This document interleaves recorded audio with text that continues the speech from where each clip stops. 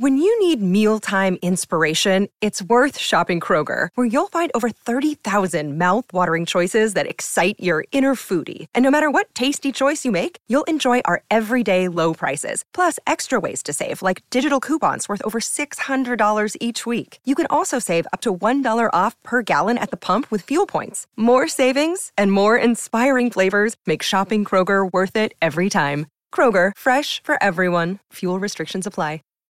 Save big on brunch for mom, all in the Kroger app. Get 16-ounce packs of flavorful Angus 90% lean ground sirloin for $4.99 each with a digital coupon. Then buy 2, get 2 free on 12 packs of delicious Coca-Cola, Pepsi, or 7-Up, all with your card. Shop these deals at your local Kroger, less than 5 miles away. Or tap the screen now to download the Kroger app to save big today. Kroger, fresh for everyone. Prices and product availability subject to change. Restrictions apply. See site for details. This podcast is a member of the Voices of Wrestling Podcasting Network. Visit voicesofwrestling.com to hear the rest of our great podcasts, as well as show reviews, columns, opinions, and updates across the world of wrestling.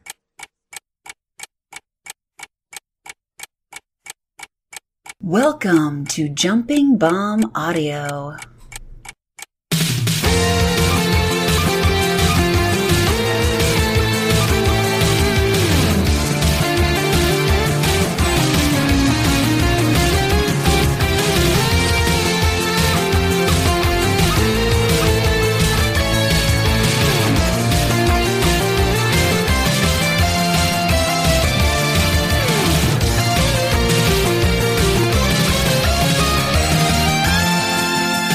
Everyone, welcome back to Jumping Bomb Audio Podcast, all about Joshi Pro Wrestling.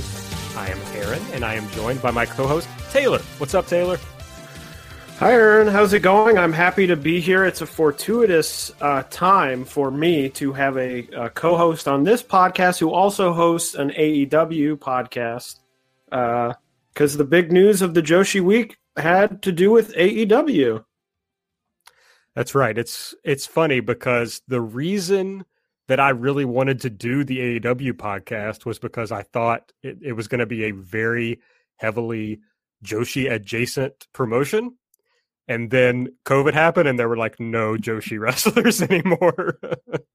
So it's been kind of a bummer from that perspective. So this has been nice that there's this new tie-in.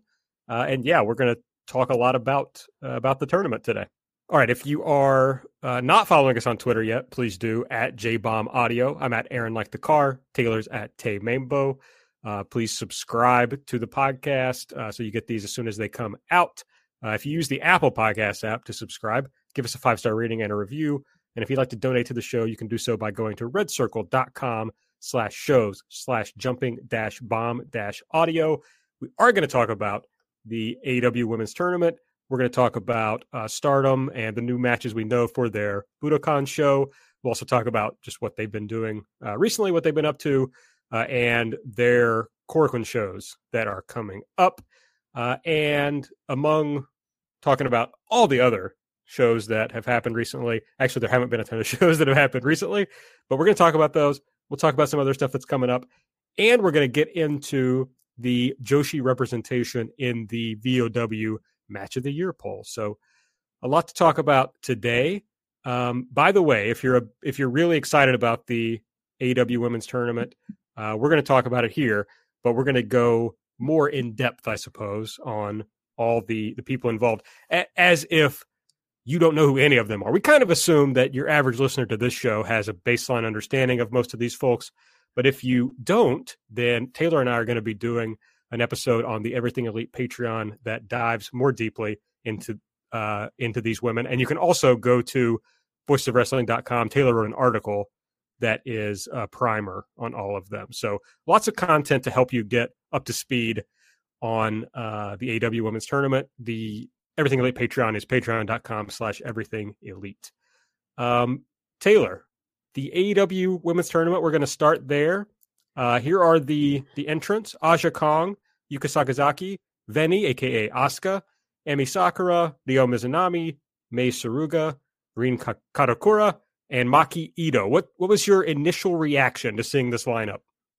So I think it was an interesting mix of some people who I think if you were sort of betting or guessing who would have been in it. Obviously, Emi Sakura, who has been in AEW, has been very, even on the Choco Pro shows, gets introduced often as AEW superstar, Emi Sakura. Yuka Sakazaki is another one who's been around AEW. Ryu Mizunami, was in Wave, went freelance, and it appeared for a time that she was going freelance so that she could make more appearances in AEW. And then, of course, COVID struck. So this is a good way to get her in. I think the biggest surprise for me is probably Rin Kadokura, who seems just less connected sort of to the world of either what AEW has been doing or sort of the Emi Sakura verse, expanded universe of Emi Sakura. Veni or Asuka has been on Choco Pro shows. Mizunami's been on Choco Pro shows. Obviously, Mesa Ruga, a very obvious Choco Pro contributor. Maki Ito, a great surprise, but is a Tokyo Joshi person. So makes sense that she would be here. But I think overall, unless you were to somehow sort of break down these barriers, these political barriers between, companies and promotions and people and things like that, I think this is one of probably the stronger, if not the strongest lineup you could sort of put together. So I'm very much looking forward to it. Supposedly, everything has already been filmed. They filmed at the Ice Ribbon Dojo with no fans there, obviously in attendance. Don't know whether it will have commentary by someone in Japan and someone in America.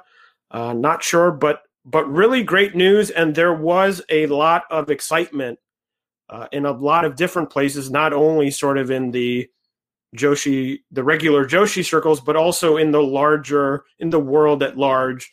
People excited to see these new wrestlers get a chance to see some people who have gotten some big hype. Obviously, on this podcast, Asuka, I have been hyping her up for weeks and weeks, if not months and months. So I am really looking forward to this. I think it should be exciting no matter, who wins, who loses, who gets to the finals, what happens. I think it's going to be really good for AEW and also for the people in it and the world of Joshi.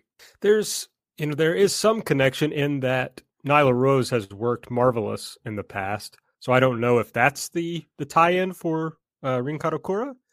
I was going through her cage match and Nyla's name doesn't pop up immediately. Here's one. Yeah, in August of 2018, Rina Yamashita, Rin Kadokura, and Sari versus Kyuri, Mio Momono, and Nyla Rose. So I don't know. Maybe Nyla's a big Rin Kadokura fan. The wishing or dreaming part of my brain, I guess it's really a part of my brain that likes to punish myself, is like, if Takumi Iroha was healthy, would this have been her instead? Yeah, I thought the same thing. I mean, you figure it would be, because I don't know if it was the Nyla Rose connection, if Nyla just, emailed, Chigusa and was like, hey, we need someone. And she said, okay, I'll give you Rin. I would assume if that was the case and Takumi was healthy, it would have been her, obviously the big ace of that, of the Marvelous promotion. But this is what I sort of talked about when Takumi went down and Rin had just come back, which is that this is really the opportunity for Rin to shine in a singles environment. They were in Nutra together. Rin got injured for 15 months, and that was to me when Takumi really took off as a singles wrestler, and now sort of the shoes on the other foot, where now Takumi is injured and it's Rin's opportunity. And obviously this is a big opportunity on a big stage. Obviously we don't know where this is going to air, most likely on YouTube or something like that, but still a chance to get a lot of eyeballs, not only on Rin, but hopefully if she's impressive, maybe some more eyeballs on Marvelous, which, as I've talked about on this podcast, I'm a big fan of, and I think that they are underrated in a lot of circles. So an exciting sort of left field entry as the names were popping up on the screen. I was sort of like, oh yeah, interesting. Yeah. And then I was like, oh wow, a big surprise. Absolutely. The interesting thing to me is there's going to have to be some interpromotional matchups as this thing progresses, right?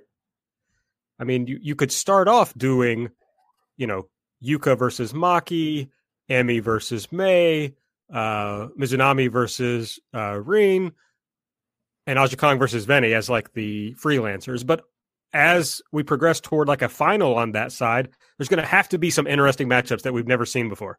Yeah, some interesting matchups we haven't seen before, and also some maybe some threading of the needle in terms of, Yuka now is not the champion in Tokyo Joshi anymore. That could be. It might not be the only cause. It could be a cause of her losing the title on the 1-4 show, that they didn't want her losing as champion. I don't know how protective they are of her in terms of outside. I mean, this is something we really have not seen, which is, except in AEW, obviously, which is a little bit different, going against, people like Britt Baker or something like that, where it's a little bit different. But we haven't really seen some of these people go out and be in the greater Joshi world. So it will be interesting to see. I mean, I think there are a number of people sort of set up in this tournament who, to me, can lose and probably are in here. I mean, someone like Emi, might get to a second round, but could get to a second round to lose to someone a little bit bigger. I mean, Mizunami, you don't know where that, being freelance, she doesn't have any obligations to, have to win X number of matches. So, yeah, it will be interesting to see. And it's something that, looking at the names, I don't see, to me, there isn't a clear cut, and I don't know if you disagree, Aaron, there isn't a clear cut winner to me in this group. I think there are people who probably have much stronger chances than others. I think obviously Aja Kong is really, in any probably tournament she would be in, she would have a big advantage. But we're going to get a lot of questions answered as to what AEW actually thinks of some of these people. Is it just a time burning, okay, we need some content here? Or is there any interest in getting some of these women into the promotion, introducing them to people, so when you open or when you can get them over, they're already established? I don't know what that answer is, but it's going to be an interesting however many weeks or, episodes of the tournament. Absolutely. And I agree that it's hard to figure out which way they would go. Obviously, whoever wins has to come to America to face whoever wins on the U.S. side. So I think that limits it to people who have probably been to America before based on visa. I think it would be really hard to get a visa. We talked about this on Everything Elite this past week, but I think it would be very hard to get a new visa right now if you don't have a current one.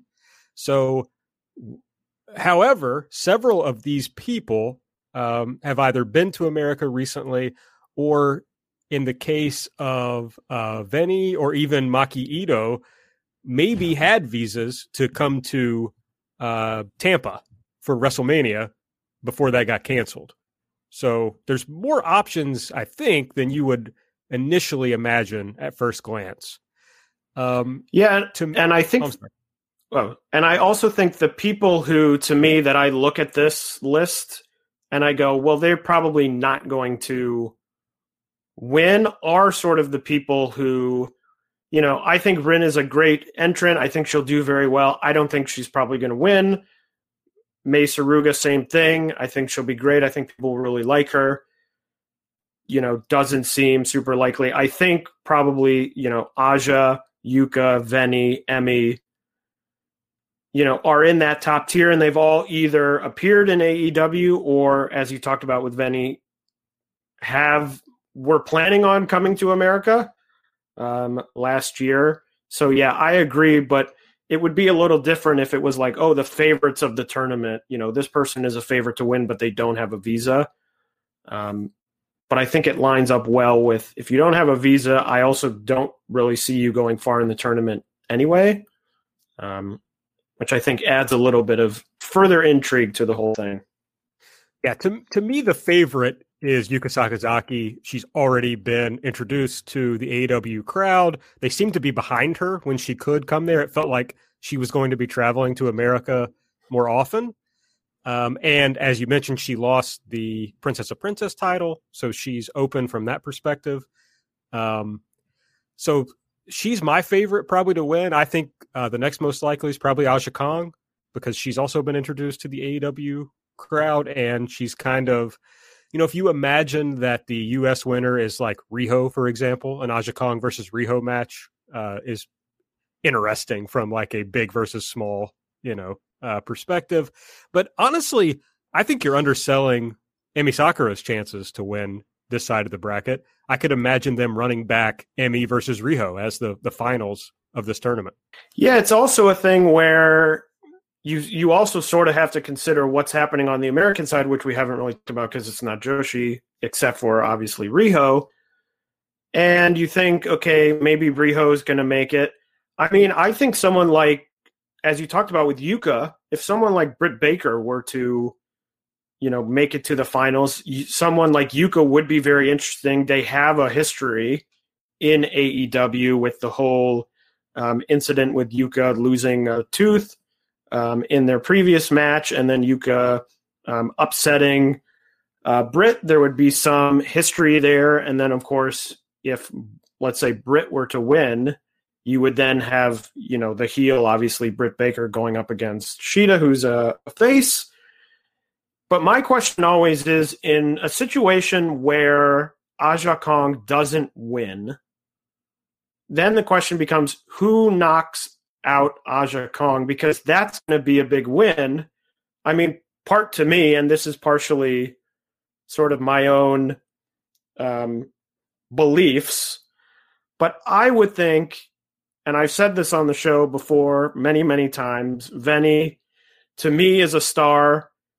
And my booking would be that she and Aja Kong meet in the semifinals, I guess you would call it, whatever the second to last round would be called. And we have seen on a show very recently that Veny can suplex Aja Kong. It looks very impressive. It looks very cool.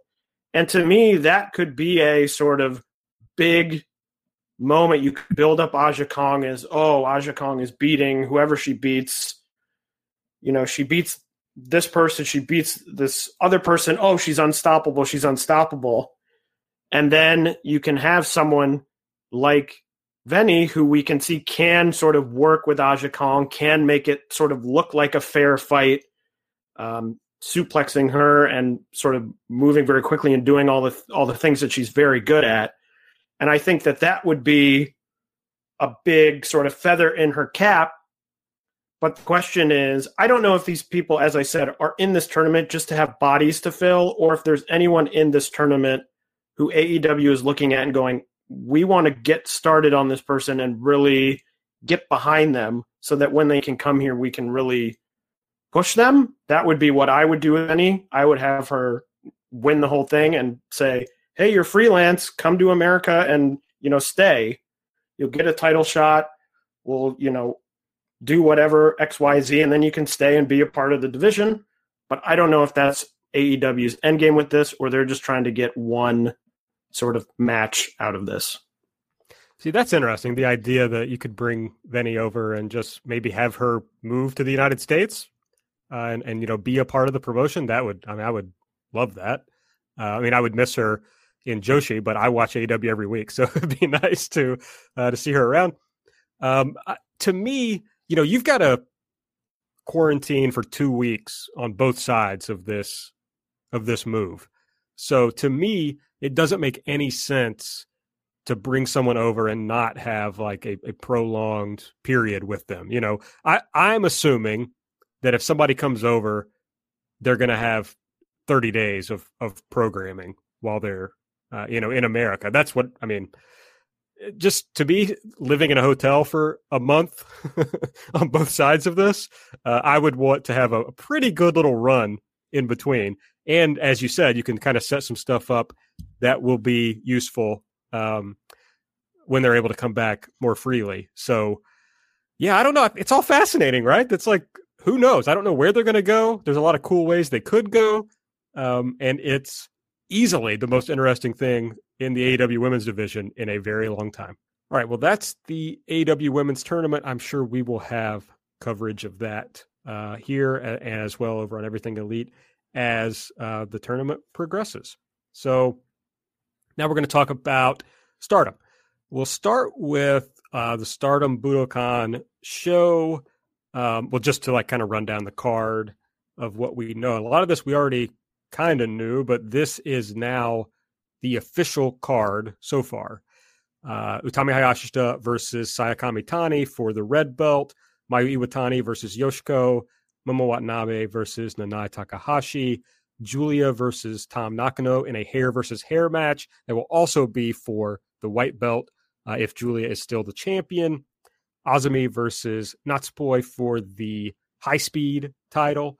And then the Legends Rumble, or whatever they're calling it, with Yusuke Aikawa, Yoko Bito, Miho Wakizawa, Hiromi Mimura, Momoe Nakanishi, Koguma, Haruka Kato, and Yuna Manase. So I guess the only new match is Julia versus Tom, right? As far as a match we didn't even know about the last time we recorded. Yes, and the few new names announced for the Rumble were also new, but all the other ones were sort of we suspected or heavily thought that that's what would happen, and it is what happened. Now, Aaron, is there anyone of the names announced that you're particularly excited to see in the Rumble? Because I saw Hiromi Mimura, and I'm very happy to see her back. Excited to see some, wrestlers who haven't been around for a while. I know Yoko Bito. A lot of people were excited for her. But anyone stick out to you in that list of names? I mean, I'm definitely excited to see Yusuke Aikawa after we, spent time watching the beginnings of Stardom, and she was so impressive. Hiromi Mimura stood out to me. That's like the first Joshi retirement, I think, that I watched. That I was watching in real time as she retired, and I just remember how heartbreaking it was because she was basically like, "Man, this is really hard," and it was like I wasn't very. Basically, she was saying like she didn't feel like she ever got very good at it. And it was just kind of heartbreaking. And she was talking about everybody kind of lifting her up along the way. So excited for her to get like another moment. Those would probably be the ones that stand out to me the most. I mean, to me, shaping up to be a really a very strong card. We'll have to see. We have a couple more. We'll probably have a tag title match. We'll probably have the SWA. But yeah, I mean, I don't know if you agree, Aaron, but I think of a very strong card, considering obviously one curveball they were thrown, which they can't use Kyrie. But yeah. Oh, I think this is an excellent card. I think it's, as you said, other than not being able to have Kairi Hojo, this is about the strongest card they could have put together so far. I mean, the Azumi Natsupoi, maybe there's not a lot of heat behind that, but it should still be good. But everything else is like, I'm pumped for it. I mean, adding a match like this Julia versus Tom, hair versus hair match, I think really just ratchets everything up a few degrees. I mean, where this is a story that, was a lot of fun, was very heated, and they had some great matches. And now you add in, this new stipulation where I guess somebody's going to get their head shaved after this match is over. And it's just turns the emotions up a lot. So, I mean, I'm really excited for this. What I want to know is, how the hell am I going to get to watch this card? You may never know. I was joking earlier, talking with some people that maybe someone from Seedling can go in and stream the show on the Seedling website, maybe from like the fifth row or something, in order to see it live. because there's been, unless I missed something, there's been absolutely no discussion on how anyone will be able to see this show. I think it would be incredibly disappointing if it turns out that they are just going to upload it in their usual way. I think for us as Joshi fans, I think maybe even bigger than that is this is going to be a show that is going to probably get some people outside of the world of Joshi talking. They're going to say this promotion is, running Budokan. It's the same thing with this upcoming Noah Budokan show. Probably some people who don't watch Noah will check it out because it's not, it's Budokan. It's a big show. It's in a big venue that a lot of people don't run. And I think to say to people, the show will be available in 4 to 5 days, to someone who doesn't watch the promotion regularly is just sort of saying to them, you won't watch it. In 4 or 5 days, to someone who doesn't keep up with the promotion, is a lifetime. They've moved on. It'll be the weekend. They'll have other shows to watch. Those shows will build up and you'll go, this is old news. I've already heard all the results and everything. I mean, I think it would be a huge mistake. I don't know why they don't stream. Obviously this is a bigger deal than, live streaming Shinkiba First Ring shows. So even if this is the only show that they stream in the next, 6 months live, to me, you got to find out some way to put this somewhere where people can watch it. Every other Joshi promotion is able to stream internationally. It's insane for this promotion not to. And it's not just 3 or 4 days. It has to be live to capitalize on international interest in it. Obviously, they're going to do the same, I would assume, the same pay-per-view thing they've been doing for Japanese fans, but they've got to do something internationally. And look, I would pay a pretty penny to watch this show live. So they almost couldn't price it too high for me to pay to watch it live. So it'd be a real bummer if everybody has to wait several days to watch this. Yeah, so I guess we'll keep our fingers crossed. I don't know if there's really anything else that we can really do except for sort of hope and pray, although the fact that nothing has even been hinted at, nothing's been talked about is not a great sign to me. No, absolutely not. Well, let's talk about what else has been going on in Stardom of late. They've had 5 shows over the past couple of weeks, but let's hit the high points of those shows, Taylor. They started off January 24th with a double shot in Osaka. Yeah, so we briefly touched on those last episode because they had just happened as we were recording. I watched both shows. I thought they were really fun, quick shows, didn't overstay their welcome. I really enjoyed on the afternoon show, the Starlight Kid, Saya Iida against Tam Nakano and Unagi tag match. I thought that was a super fun match. And then after that match, Tom thought up the idea of the 7-match series for Unagi. It was very funny because she suggested it in the ring, and then from somewhere outside the ring, Rossi said, "I'll think about it," and it was subtitled on the video file. He said, "I'll think about it," and Tom was like, "Well, great way to kill the momentum of me proposing this idea and you just saying I'll think about it."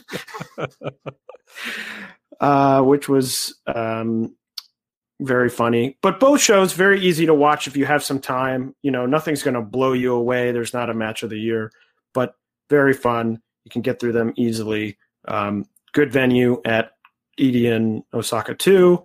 And then the 1:30 show, which was the bigger show, had Himika Natsupoi against B and Konami, which was a Oedo Tai match. And I'm sure you all know what that means. And then at the end, Natsupoi was pinned to lose the match. Himika challenged the Oedo team to another tag title match. They said, well, we just beat you. And Himeka said, but I wasn't pinned, so I would like to use my other partner. And that has been granted. So Himeka and Maika will be getting a tag title match. And then at the top of that card was the Momo Syuri SWA title match. I really enjoyed this match. I thought that Momo and Syuri have sort of similar, not identical, but very similar styles, wrestling styles. And I thought that they meshed very well. I went 4 stars. Aaron, I think you were a little less positive on the match than I was. Yeah, it didn't blow me away exactly. I thought it was good. It's just, I don't know. I just didn't, it didn't get to that level for me. It was like it never really got into that second gear. But it's probably because these, I'd say at least in ring, these are my 2 favorite people in Stardom. So I expected it to be like a 4.5 star level match, just based on, there was a decent little build for it. There was some heat. It's a title match. On the other hand, they're in like this kind of new town that they don't really run that much. So perhaps it's not that big of a deal. But so I was probably a victim of my own expectations, if I had to guess. The other event on that 1:30 show was there was a tag between Donna Del Mundo and the Cosmic Angels. Julia pretty much spent the entire match no selling Unagi's offense. Afterwards, Julia and Tom got into it about that. Then, of course, later, one of the big sort of news items of the week was Julia in Shupro talking about Unagi, saying she's a bad, I'm sort of just summarizing the points, but, she's not a talented wrestler. She's embarrassing herself and the company with her wrestling, which, of course, led to on the February 6th show, which just happened, Julia against Unagi in that 7-match series. Julia winning that. But that was sort of it was all sort of wrapped up in this Tom reignition of the Tom feud as well. Aaron, I don't know if you know this or read about this, but I just did have to drop this little factoid about the February 6th show. In a match, there was a match that was a 4-on-4 match between Donna Del Mundo and Oedo Tai. Obviously, Julia not on the side of Donna Del Mundo because she had the match with Unagi. But the winner of the match, Saki Kashima, pinning Natsupoi. And I don't believe any podcast has ever or will ever talk as much about Saki Kashima as we do on this podcast. But another huge victory for Saki Kashima after many months ago. She beat Julia, the first to give her a pinfall loss, and now beating Natsupoi randomly in this match.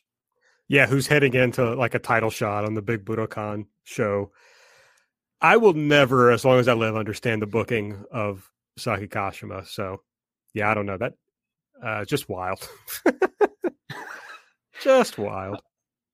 And then at the end of the 2-6 show, the show has not gone up yet, but Tom and Julia were in the ring. There was a challenge it was at first believed to be a hair versus title match, that Tom would put her hair up and Julia would put the title up.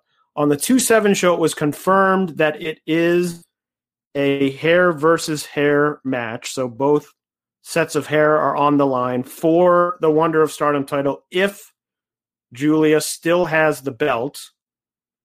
Now, I'm assuming she will still have the belt. I would highly doubt she won't. But I'm curious as to if Julia lost the belt, would they just do a hair versus hair match for no title? I don't know. Probably not important. But that was made official at 2-7 show. The 2-6 and 2-7 show, most of the show has not made it up on Stardom World, so I haven't seen any of it yet.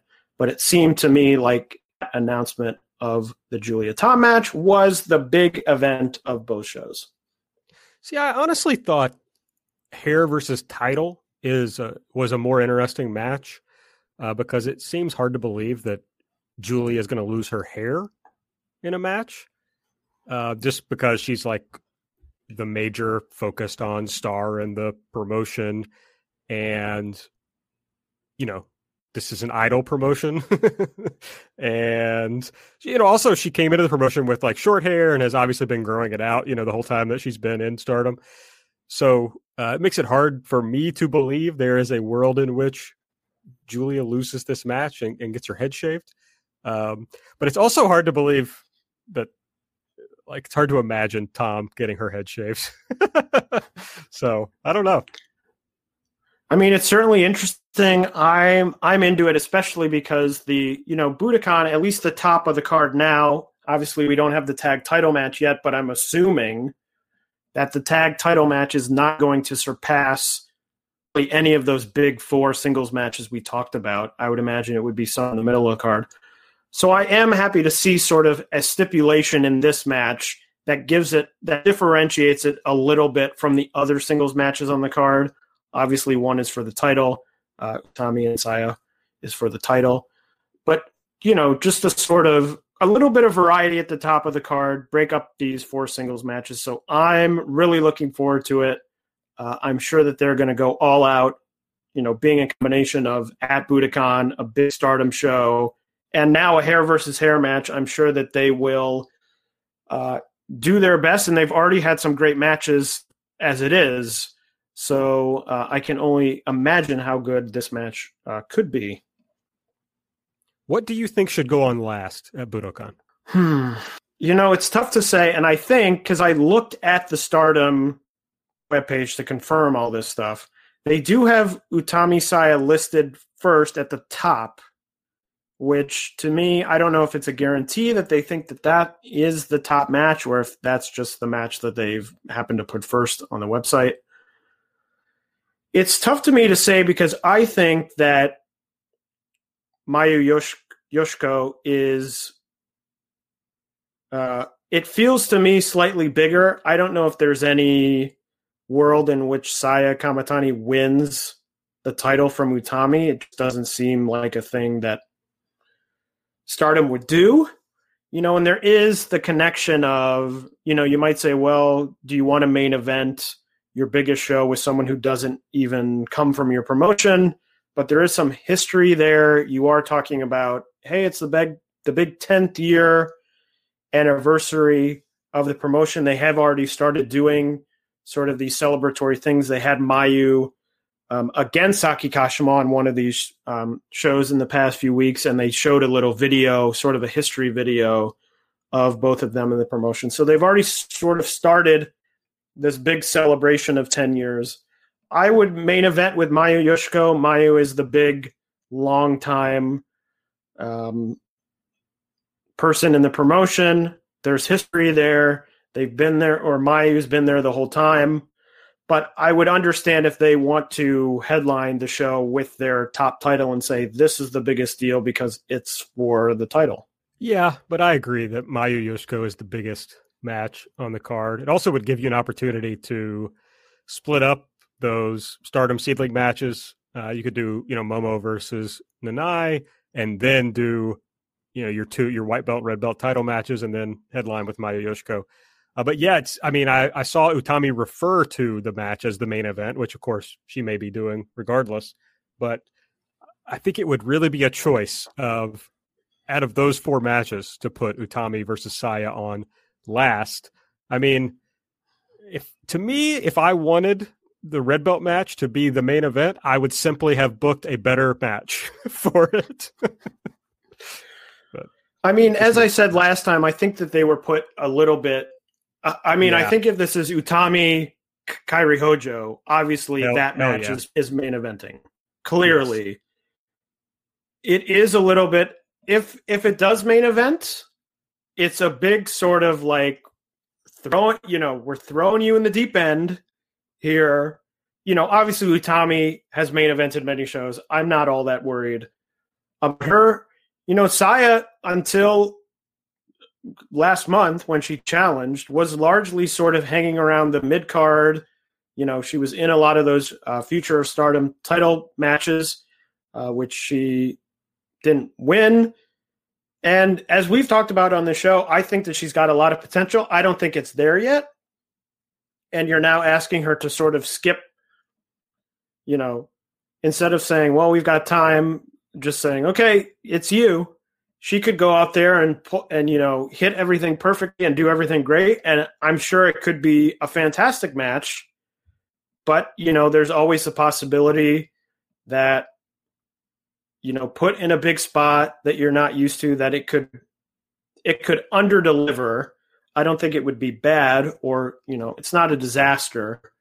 But there is the risk you run sort of ending your show with a match for the title that it ends and people go, okay, that was sort of interesting. Yeah, if we have to put a Stardom title on top, which of course, it's good to main event with your title matches, but to me, the Julia Tom match is more guaranteed to be a really good match. Obviously, it's going to have high stakes and heat, and it ends with somebody getting their head shaved at the end. So yeah, I think in that case, in the worst case scenario, let's say the match is just fine, and everyone says, "Oh, it was fine." You at least then end the show with the image of someone getting their head shaved. Yeah, which is sort of a strong image to end with someone holding up whoever wins, holding up part of the hair or something like that. I think would be a good end. But Utami Saya could come out and it could be a great match, and that could be that. I think they're certainly capable of it. But we'll see, especially. And then the other thing is not only main eventing, but if Utami Saya is not the main event, Mayu Yoshiko is going to be the semi-main. And then you're asking them to probably follow a match that will probably be very, very good. Yeah, it's a very tough spot to be in, for sure. I mean, you're going to be asking them to follow 3 matches, which, the Mayu Yoshiko match, Momo Nanai, and Julia Tom, which I think all have a capability to be very, very good. Any of those 3 of those, I could easily see being a sort of match of the year contender type match. And I could see more than one of those being a match of the year contender match. And then you're going to follow with Utami Saya. It's just a lot of pressure. It's a big risk. It's a lot of pressure to put on to a newer champ and a fairly newer wrestler in the promotion in general in Saya. When you need mealtime inspiration, it's worth shopping Kroger, where you'll find over 30,000 mouth-watering choices that excite your inner foodie. And no matter what tasty choice you make, you'll enjoy our everyday low prices, plus extra ways to save, like digital coupons worth over $600 each week. You can also save up to $1 off per gallon at the pump with fuel points. More savings and more inspiring flavors make shopping Kroger worth it every time. Kroger, fresh for everyone. Fuel restrictions apply. Save big on brunch for mom, all in the Kroger app. Get 16-ounce packs of flavorful Angus 90% lean ground sirloin for $4.99 each with a digital coupon. Then buy 2, get 2 free on 12 packs of delicious Coca-Cola, Pepsi, or 7-Up, all with your card. Shop these deals at your local Kroger, less than 5 miles away. Or tap the screen now to download the Kroger app to save big today. Kroger, fresh for everyone. Prices and product availability subject to change. Restrictions apply. See site for details. All right, let's look at what's coming up for Stardom. We'll just kind of do all Stardom here in this one segment on the show. On February 10, we're going to have the big Seedling show. We'll have the Nanai and Risa Nakajima versus Momo Watanabe and Saya Iida. And you've put in the notes that the show is going to be streaming. It is. It just came out today. When I originally wrote up our notes, I wrote in big capital letters, "Will it air?" And it was announced it will stream. It will stream on Seedling's usual Seedling Live platform. So you will have to purchase it for, I think it's like $33. It's 3,500 yen. So it is a little bit pricey, but Seedling doesn't run all that many shows.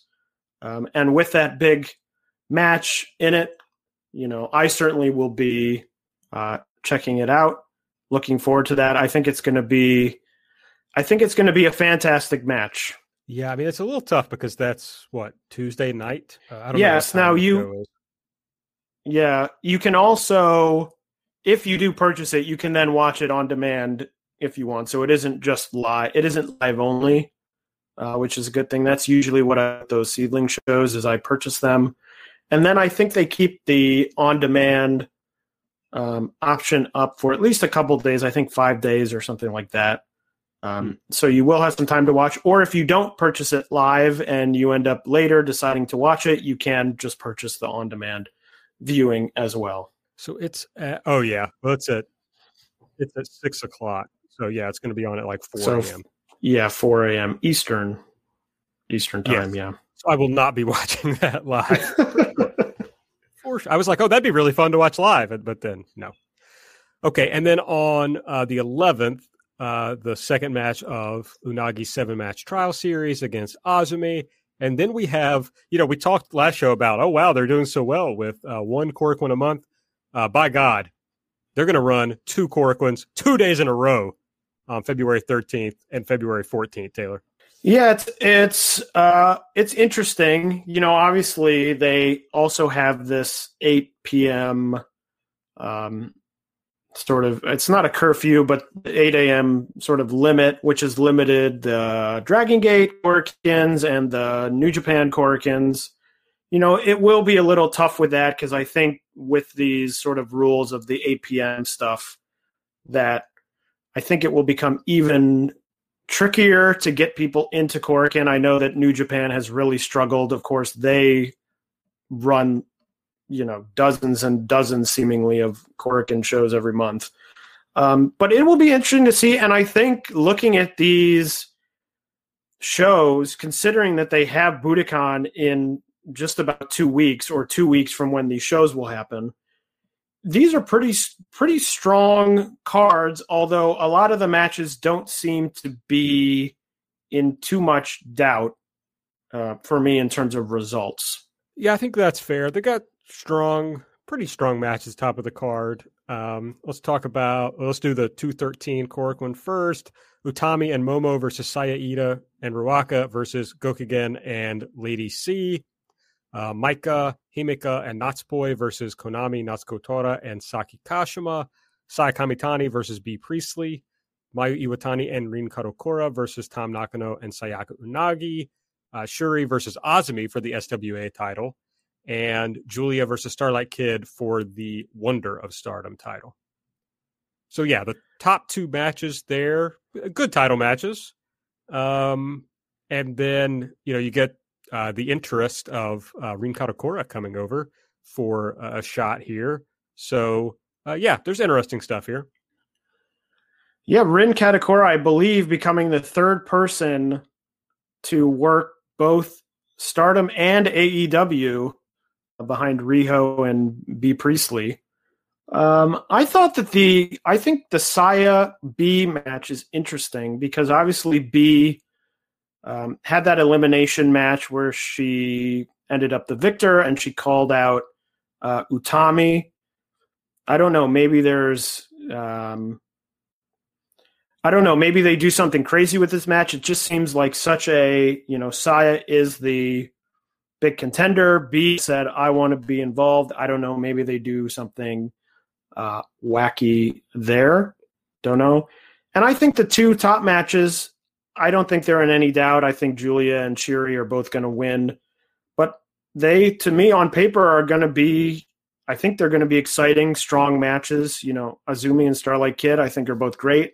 I think they'll put on great matches in a sort of bigger spot. So I'm looking forward to both of those matches. And then on the 14th, we've got Gokugen versus Lady C, Momo Watanabe versus Ruaka. Poor Momo, just stuck down at the bottom of both these cards. Shuri and Natsupoi versus Natsuko Tora and Saki Kashima. The 3rd match of the Sayaka Unagi 7-match trial series. This one's going to be against Mayu Iwatani. So the match the night before is kind of a preview match. And then Azumi and Meiho Suzuki, the tag team that at least I've been crying out for, versus Starlight Kid and Saya Ida.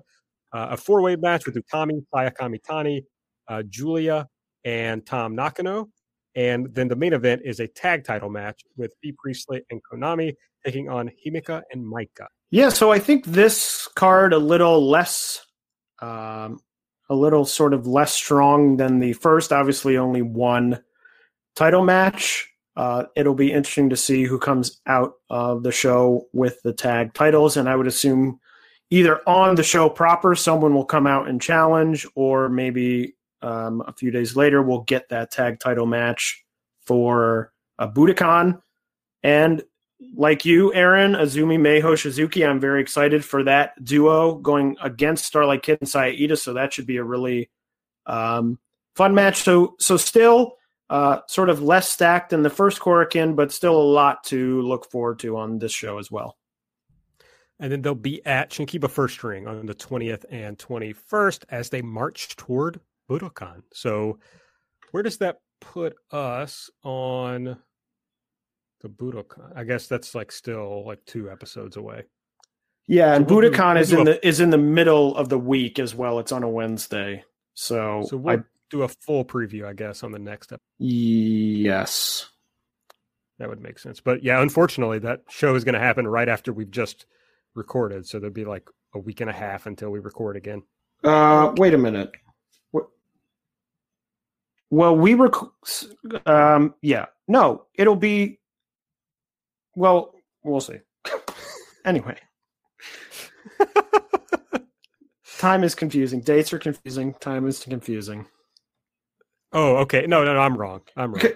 Yeah, okay. So we'll record on the 21st and then on the 7th. So yeah. On the 7th, so it will just happen now, of course. If it airs live in any manner, we'd be able to do it. If it doesn't, who knows it'll be up on the 7th? Who can say? Yeah, true. What a fun thing to think. What a fun thing. Okay, so let's go ahead and jump into the VOW 2020 Match of the Year poll. We're just going to be talking about the Joshi that appeared on the poll. I guess I was pretty surprised, Taylor, that there was so much Joshi, and we had our highest finish ever for a Joshi match, right?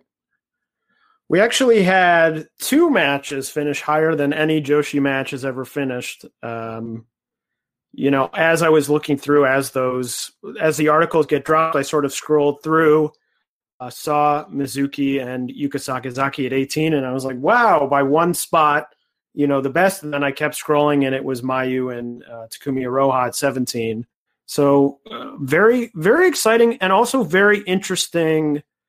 And we'll talk about in a second in terms of the number of votes, the first place votes for these sort of different top 3 matches. I think, some got more votes, but less first place votes. The thing with the most first place votes actually finished in the 3rd of the 3 of that grouping. So a lot of interesting stuff, but I was very happy to see so many, nearly 50 Joshi matches throughout the list, which was super exciting to see.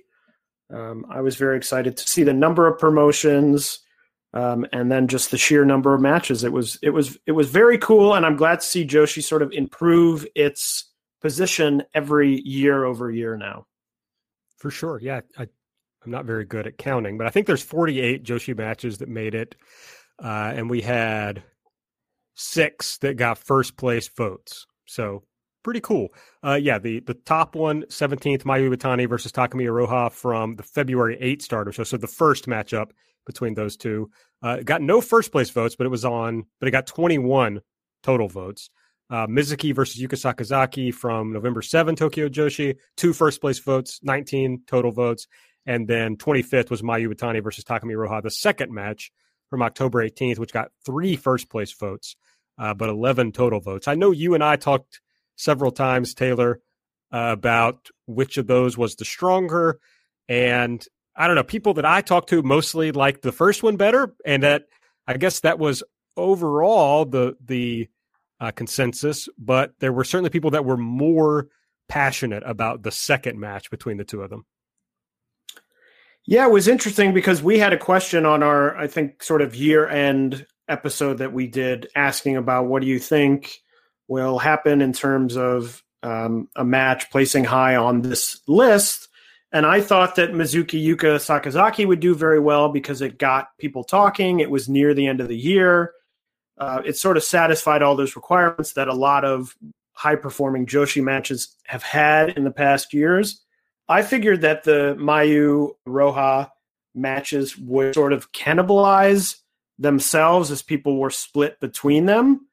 It felt sort of like it still did, but it didn't matter because, I think the later match, the October match, getting 3 first-place votes, but only 11 total votes, but the other one getting 21, was sort of interesting to see, and that they both still managed to place very high. I think that was surprising to me. Other than that, Stardom also did well really throughout the list. I always worry about promotions like Gato Move. I had a similar worry that they have so many matches that get talked about throughout the year as, oh, this match is good, this match is good, this match is good.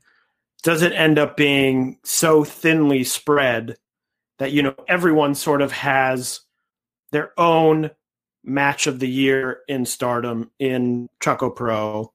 That does it end up hurting them? But it, in the end, didn't really, which I was really happy to see. That sort of thing doesn't affect a promotion like New Japan because there are so many voters. So I was glad to see it didn't really affect Stardom too badly, because I think the good thing is we're Joshi matches in polls like this poll and polls like this are starting to get a better volume year over year of people voting for Joshi matches. Yeah, and it wasn't just Stardom this year, because I'm looking at this breakdown of promotions by points that Jeremy Sexton put together for voicesofwrestling.com. Stardom was the runaway winner among Joshi promotions with 358 points.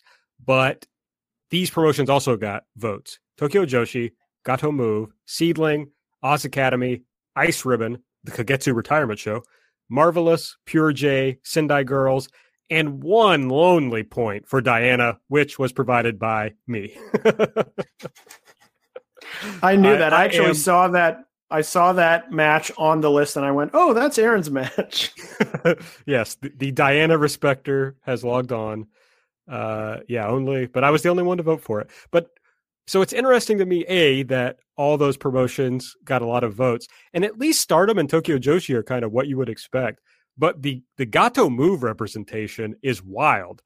They got 10 matches on the list, and that was the 6th highest of any promotion. So only New Japan, WWE, AEW, Stardom, and Noah had more matches than Gato Move on the list. So they outdid Dragon Gate, DDT, All Japan, and everybody else. So pretty impressive. Yeah, I mean, as I talked about, I think they had a great year. They certainly deserved it. As I said, I was a little bit concerned about, my match. I know that my Choco Pro match of the year was different than yours, Aaron, and it was different than some other people that I had talked to. And there was sort of a spread if you look at the results in terms of a handful of the matches got first place votes. But you can see sort of a number of those matches that it was sort of different people voting for each. But I was happy to see so many, because a promotion like that, it can often be very tricky to even get on the list. I know in years past there have been some Gato Move matches that have been very hyped up, or people really enjoy them, that didn't make it on the list or made it, just at the very bottom. So I was happy to see, Gato Move, the number one match, they got 68. So they were in the top 75 matches of the year, which I think is really great and a reward for the strong year that they had. Absolutely. So pretty exciting, a good result. So hopefully it'll just improve next year as we go forward. Anything else that you thought was interesting from the VOW list? No, I was just, as I said, I was happy to see so much, Joshi as we move forward year over year. Every year I sort of think, well, it's going to be even harder to sort of top what happened last year.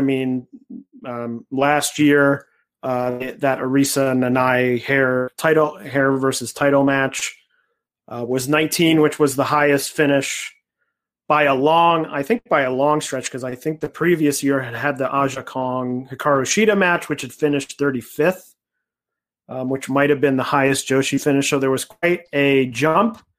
But of course, as you get closer to that sort of top 10, it's going to become harder and harder for sort of a Joshi match to break through as you start contending with, Wrestle Kingdom matches, certainly New Japan matches, or matches that just get a lot of hype. But I certainly hope with things like the Budokan show, I certainly hope that Stardom can air that live, because I think if they air it live, I think, one of the matches on that show could really have a big breakthrough in terms of getting a lot of people talking and maybe end up on the list.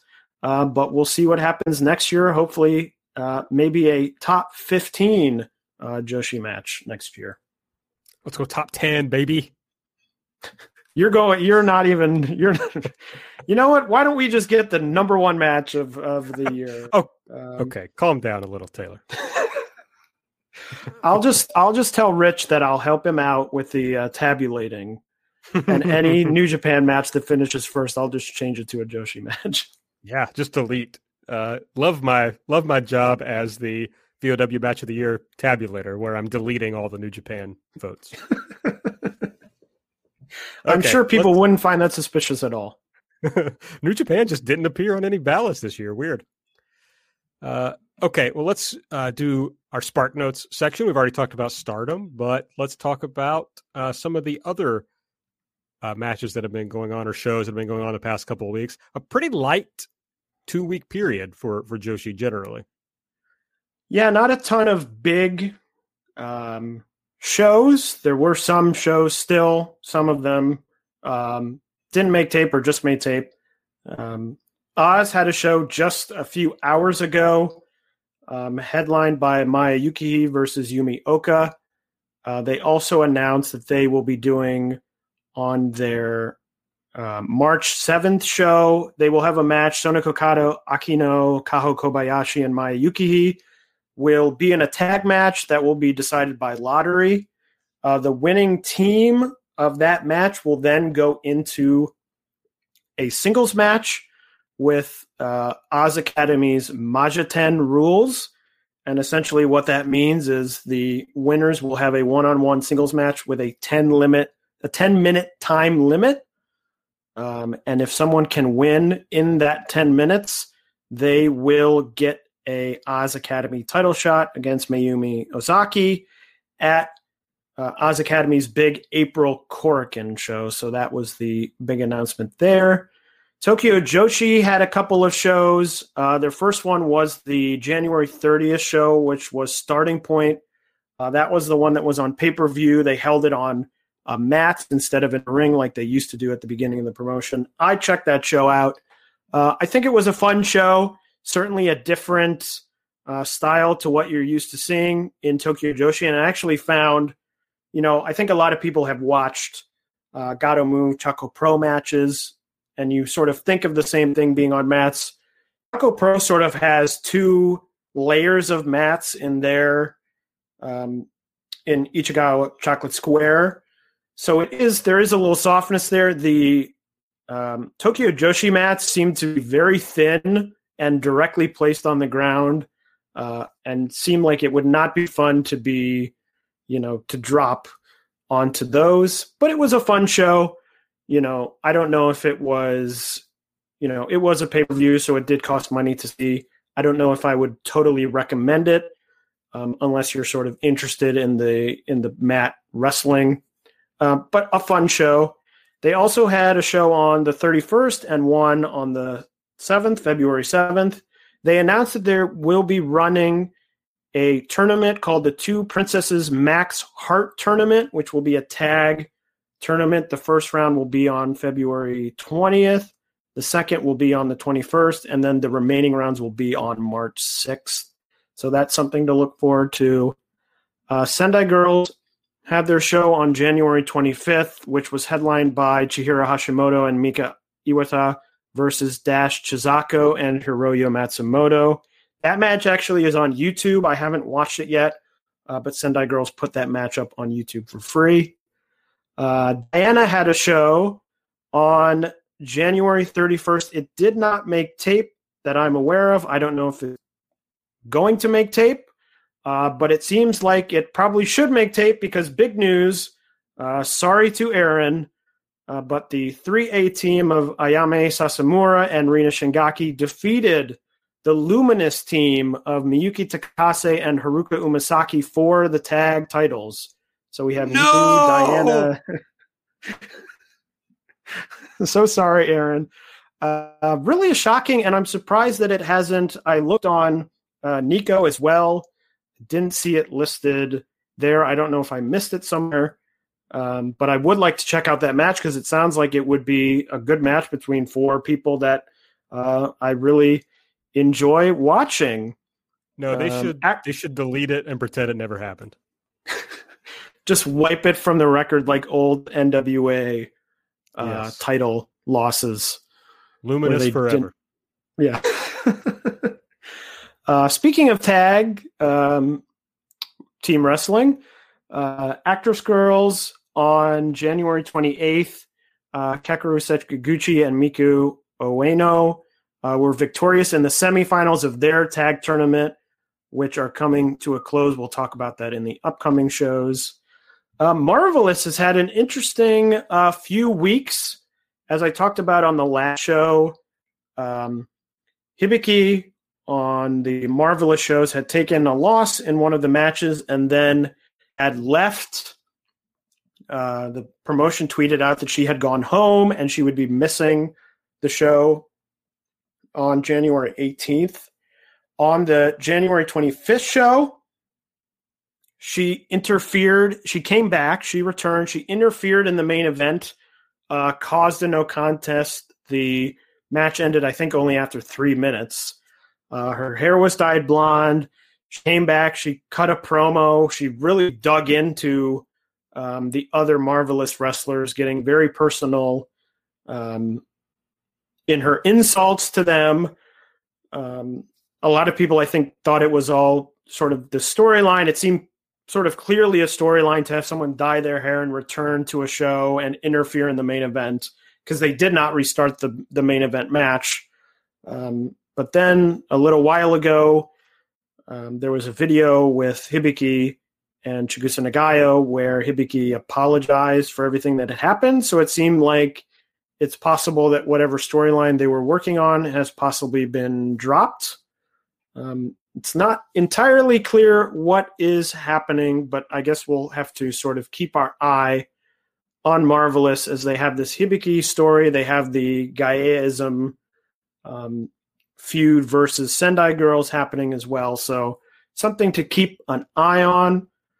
Choco Pro, the best bros of Mesaruga and Balian Aki, successfully defended their Asia Dream tag titles against the team of Chris Brooks and Yuna Mizumori. That was actually an in-ring show that took place at Shinkiba First Ring, so a little bit of a different style from them. And then Pure J had the finals of their Princess of Pro Wrestling mini tournament. Akari defeated Momotani to become the new champion. She takes over for Suzuki, who had vacated the belt. So that is everything that happened in the last 2 weeks of Joshi. Coming up, we talked about Stardom, and we mentioned Seedling. Seedling has that show on the 10th with that Seedling Stardom main event. They also have an interesting semi-main event, which is Nanai, I believe, has said that the factions are no more, so it is a semi-main, a 6-person tag with a bunch of different faction members teaming with other members from different factions. So we'll see what happens there, if the factions return or if they're done away with, or what the plan is with there. Then another big show coming up this week is the Tokyo Joshi Korakuen Hall. They have another Korakuen Hall show. the card is Marika Kobashi and Moka Miyamoto versus Pam Harajuku and Haruna Neko. Yuna Manase, Nao Kikuta and Raku versus Hikari Noa, Mahiro Kiryu and Sena Shiori. Yuka Sakazaki and Mizuki versus Suzume and Arisu Endo. Miyu Yamashita and Maki Ito versus Saki-sama and Mei San Michel. And then a tag title match, Nodoka Tenma and Yuki Aeno versus Shin Ultra Shoko and Hyper Masao. An International Princess title match, Yuki Yamafuku against Mirai Mayumi. And then the main event, the Princess of Princess title, Rika Tatsumi versus Miyu Watanabe. Aaron, are there any matches you're especially looking forward to on that Korakuen show? I gotta say, at least the top 4 matches sound quite good. Here's the question: is this a better card than either Stardom Korakuen card? I think the first Stardom Korakuen card is pretty good. I think you might have an argument for the second one for the 14th show. But it's certainly close and certainly, very surprising to sort of see. I mean, this is a very stacked Tokyo Joshi show, I think, because they've done very well in getting a lot of these people sort of up the card in terms of, certainly Yuki and Mirai Mayumi are 2 big successes.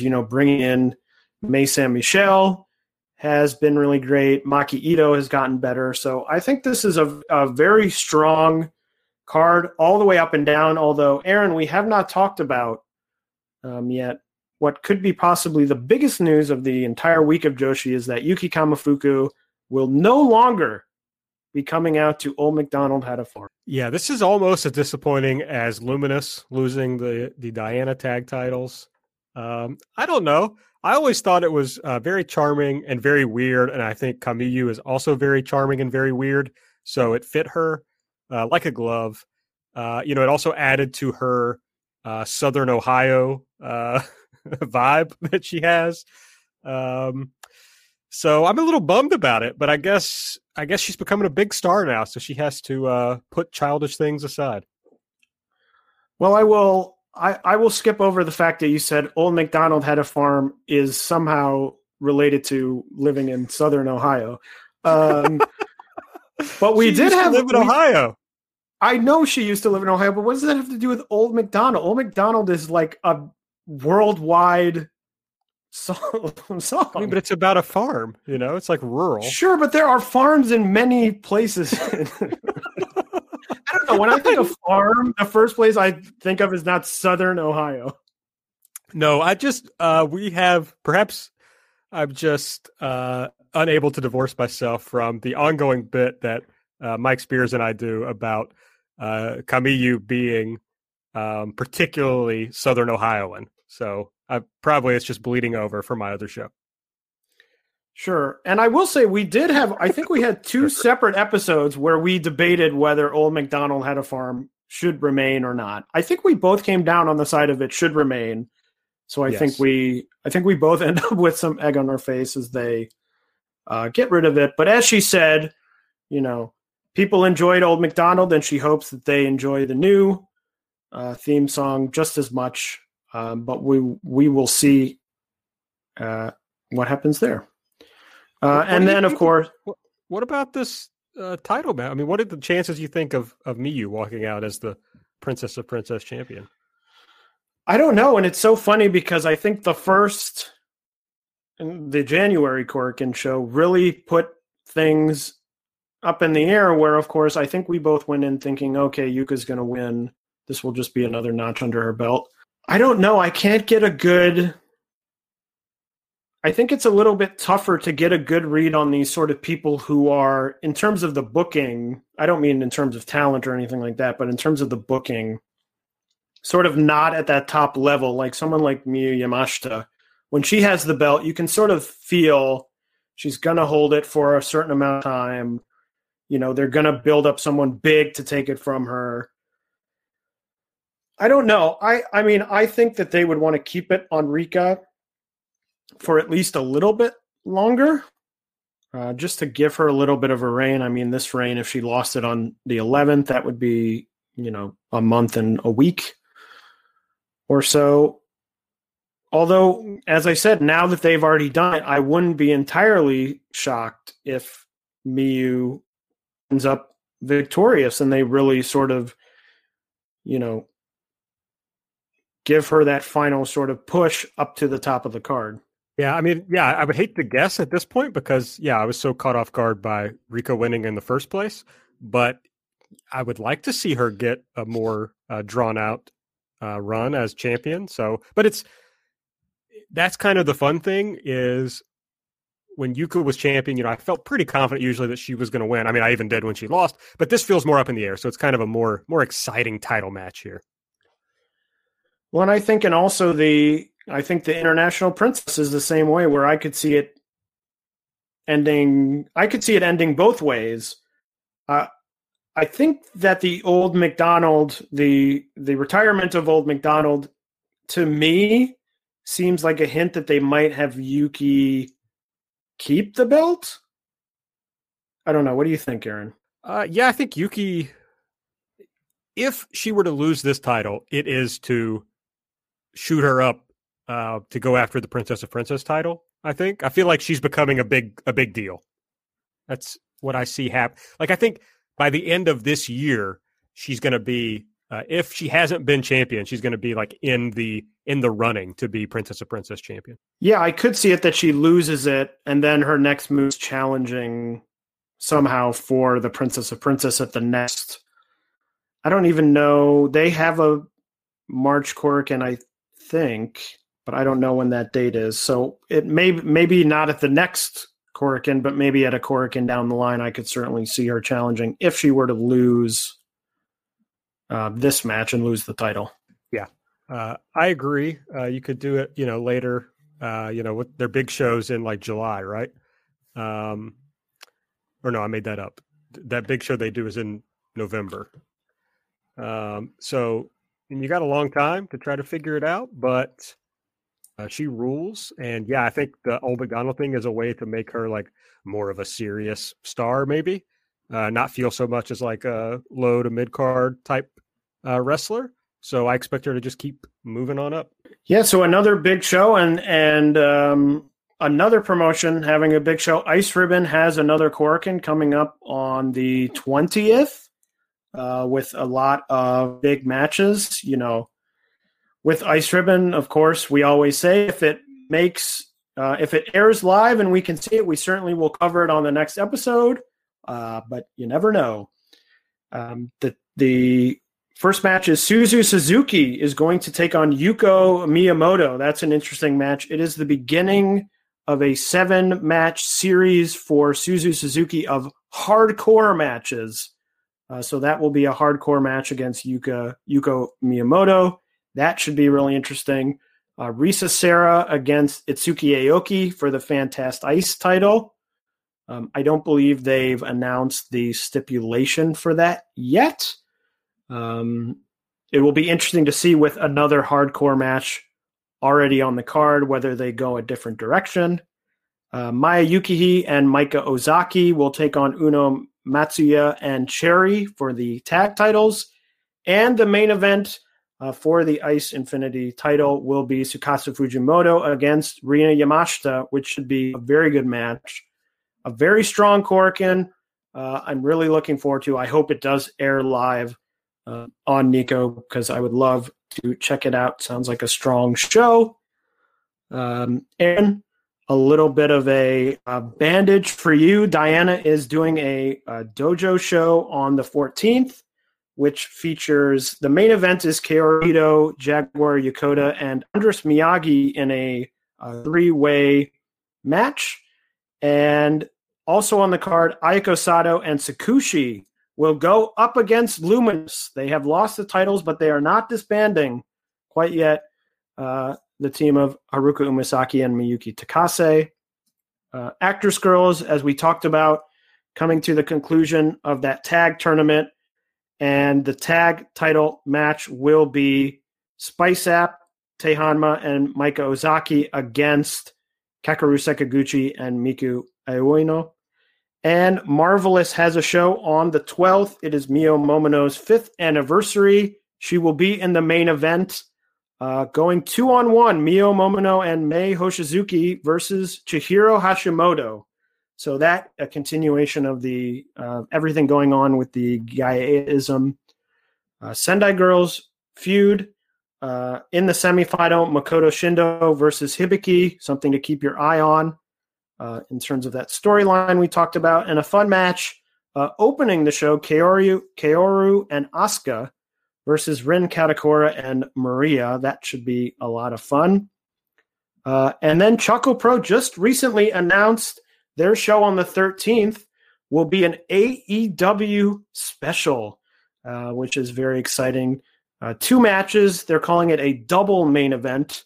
The first match, Ryu Mizunami versus Yuna Mizumori. That should be really good. And then the second match, Mei Suruga and Balianaki, the Best Bros, will go up against Emi Sakura and Asuka with a special referee, AEW champion Hikaru Shida. So that looks like it will be a lot of fun, a really good show. Happy to see, we've seen a little bit of Riho back in Gato Move, Choco Pro. Happy to see Hikaru Shida getting a chance here as well, as she is in Japan briefly for all the AEW tournament stuff. So that is everything that's coming up. A lot of big shows coming up in the next 2 weeks. We'll have a lot to talk about on the next episode. Absolutely. I can see, I don't know. I'm sure we'll talk about the Tokyo Joshi Korakuen. Hopefully we'll have seen the Ice Ribbon Korakuen by the time the next episode comes around. But yeah, regardless, there's going to be a lot to discuss. So make sure you're following us on Twitter at JBombAudio. I'm at Aaron Like the Car. Taylor's at Tay Mambo. Subscribe to the podcast on whatever podcast app you use. Give us a 5-star rating and review if you use the Apple Podcast app. And if you'd like to donate to the show, just to say thanks, you can go over to redcircle.com/shows/jumping-bomb-audio. I think that covers everything. Make sure you check out Taylor's article on Voices of Wrestling, the primer to the Japanese side of the AEW Women's Tournament bracket. I know you've just listened to this episode, you heard us talk about it, but he's also listed like matches in there that you can check out. So there's lots of stuff. It's still worth going to check out. And if you need even more info about the AEW Women's Tournament, the Japanese side of the bracket, head over to the Everything Elite Patreon, patreon.com/Everything Elite, and subscribe. And next week, or on Monday, which I guess will be the same day you're listening to this, there will be an episode on the EE Patreon with Taylor and I talking in more depth about the Japanese side of the bracket. So check that out. All right. Anything else you want to add, Taylor, before we go? I think we covered it all. I think that's what you say at the end of every episode. Well, because every episode we cover it all. That's why. We do. We cover it all here on Jumping Bomb Audio. All right. Well, that's it then. We'll see you next time. Bye-bye. When you need mealtime inspiration, it's worth shopping Kroger, where you'll find over 30,000 mouth-watering choices that excite your inner foodie. And no matter what tasty choice you make, you'll enjoy our everyday low prices, plus extra ways to save, like digital coupons worth over $600 each week. You can also save up to $1 off per gallon at the pump with fuel points. More savings and more inspiring flavors make shopping Kroger worth it every time. Kroger, fresh for everyone. Fuel restrictions apply. Save big on brunch for mom, all in the Kroger app. Get 16-ounce packs of flavorful Angus 90% lean ground sirloin for $4.99 each with a digital coupon. Then buy 2, get 2 free on 12 packs of delicious Coca-Cola, Pepsi, or 7-Up, all with your card. Shop these deals at your local Kroger, less than 5 miles away. Or tap the screen now to download the Kroger app to save big today. Kroger, fresh for everyone. Prices and product availability subject to change. Restrictions apply. See site for details.